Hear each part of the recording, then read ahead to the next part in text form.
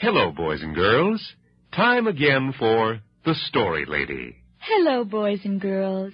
Today I'd like to tell you the story of The Wizard of Oz. Once upon a time, there was a little girl named Dorothy who, by a strange coincidence, met up with a tin man who lacked a heart, a scarecrow who lacked a brain, and a lion who lacked courage. Together they traveled from Kansas to Munchkinland, where they found a magical yellow brick road. This led to the Wizard of Oz, as well as the Man Act. The Tin Man, the Scarecrow, and the Lion immediately presented themselves to the Wizard and asked him to solve their problems. "Very well," said the Wizard. "To you, Mr. Tin Man, I give a heart." And with that, the Tin Man began to dance about the room. "To you, Mr. Scarecrow, I give a brain." And with that, the Scarecrow began to solve the world's most difficult problems. "And to you, Mr. Lion, I present a certificate of bravery." And with that, the Lion ate up everyone in the room and went back to MGM.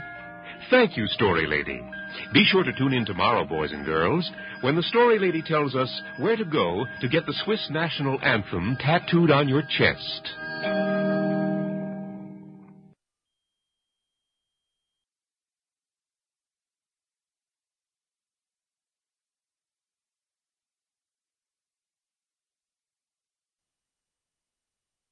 Now it's time once again for another visit with the Story Lady. Today, boys and girls, we'll hear the story I call The Wizard of Oz. Once upon a time, there was a little girl named Dorothy and her little dog Toto, who both lived on a farm in Kansas. One horrible day, a twisting tornado picked them both up and deposited them in a strange new country named Oz, where they met a tin woodsman, a scarecrow, a cowardly lion, a bunch of midgets, and a wicked witch who wanted to kill them all because Dorothy had her pair of magic shoes.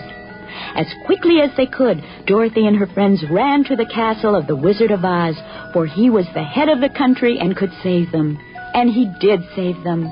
The witch was killed, the tin woodsman was given a heart, the scarecrow was given intelligence, Dorothy returned home where she grew up and went through 6 or 7 husbands, and the cowardly lion wound up doing potato chip commercials. Thank you, Story Lady. Be listening next time, boys and girls, when the Story Lady does her famous imitation of Aldo Ray.